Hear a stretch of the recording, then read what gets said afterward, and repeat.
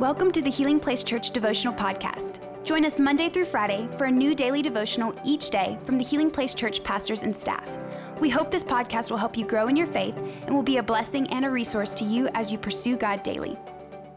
Hey, what is up, church? Thank you so much for being with us today. We have a great devotional for you today. Let's get right into it. It says this, 1 Corinthians 7:20 through 23. Yes, each of you should remain as you were when God called you.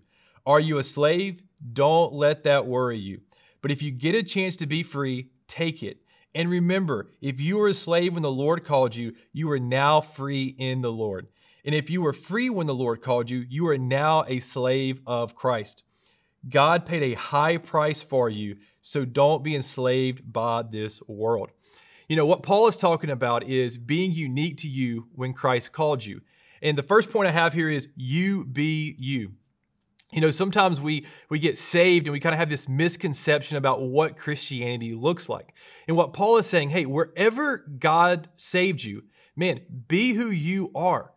There's a lot of misconceptions about, okay, I got to be something different when I come to know Christ. We have this misconception that I have to, carry around this giant Bible, or maybe now I have to wear a suit to church, or maybe I have to be this really awkward guy that stands on the corner with a megaphone and tells everybody they're going to hell.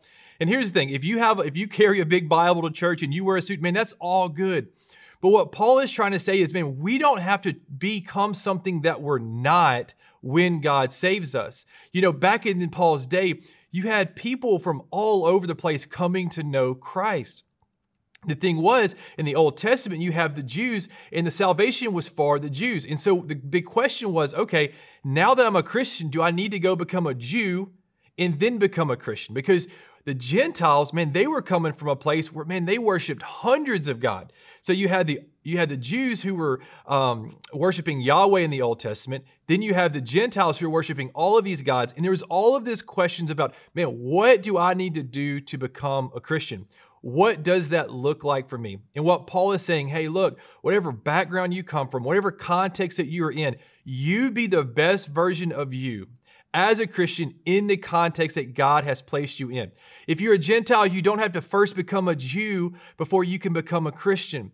And what I want to encourage you with, man, wherever God has found you, maybe you love the outdoors and you love going hunting and fishing. That's awesome. Man, go do that and bless God for it.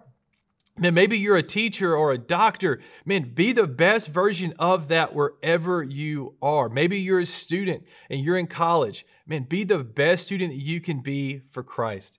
The second thing is that we now belong to Christ. And he talks about this. He says, look, God paid a high price for you. One thing we need to remember is that we were actually all in slavery. We all were enslaved to sin. The Bible tells us that Jesus paid the ultimate price by going to the cross and dying for us. And that's why it says that God paid a high price. So what that looks like for me is now my life looks different.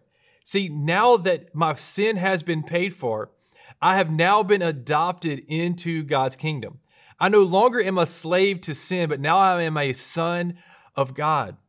And what that means for me is that my life needs to look different.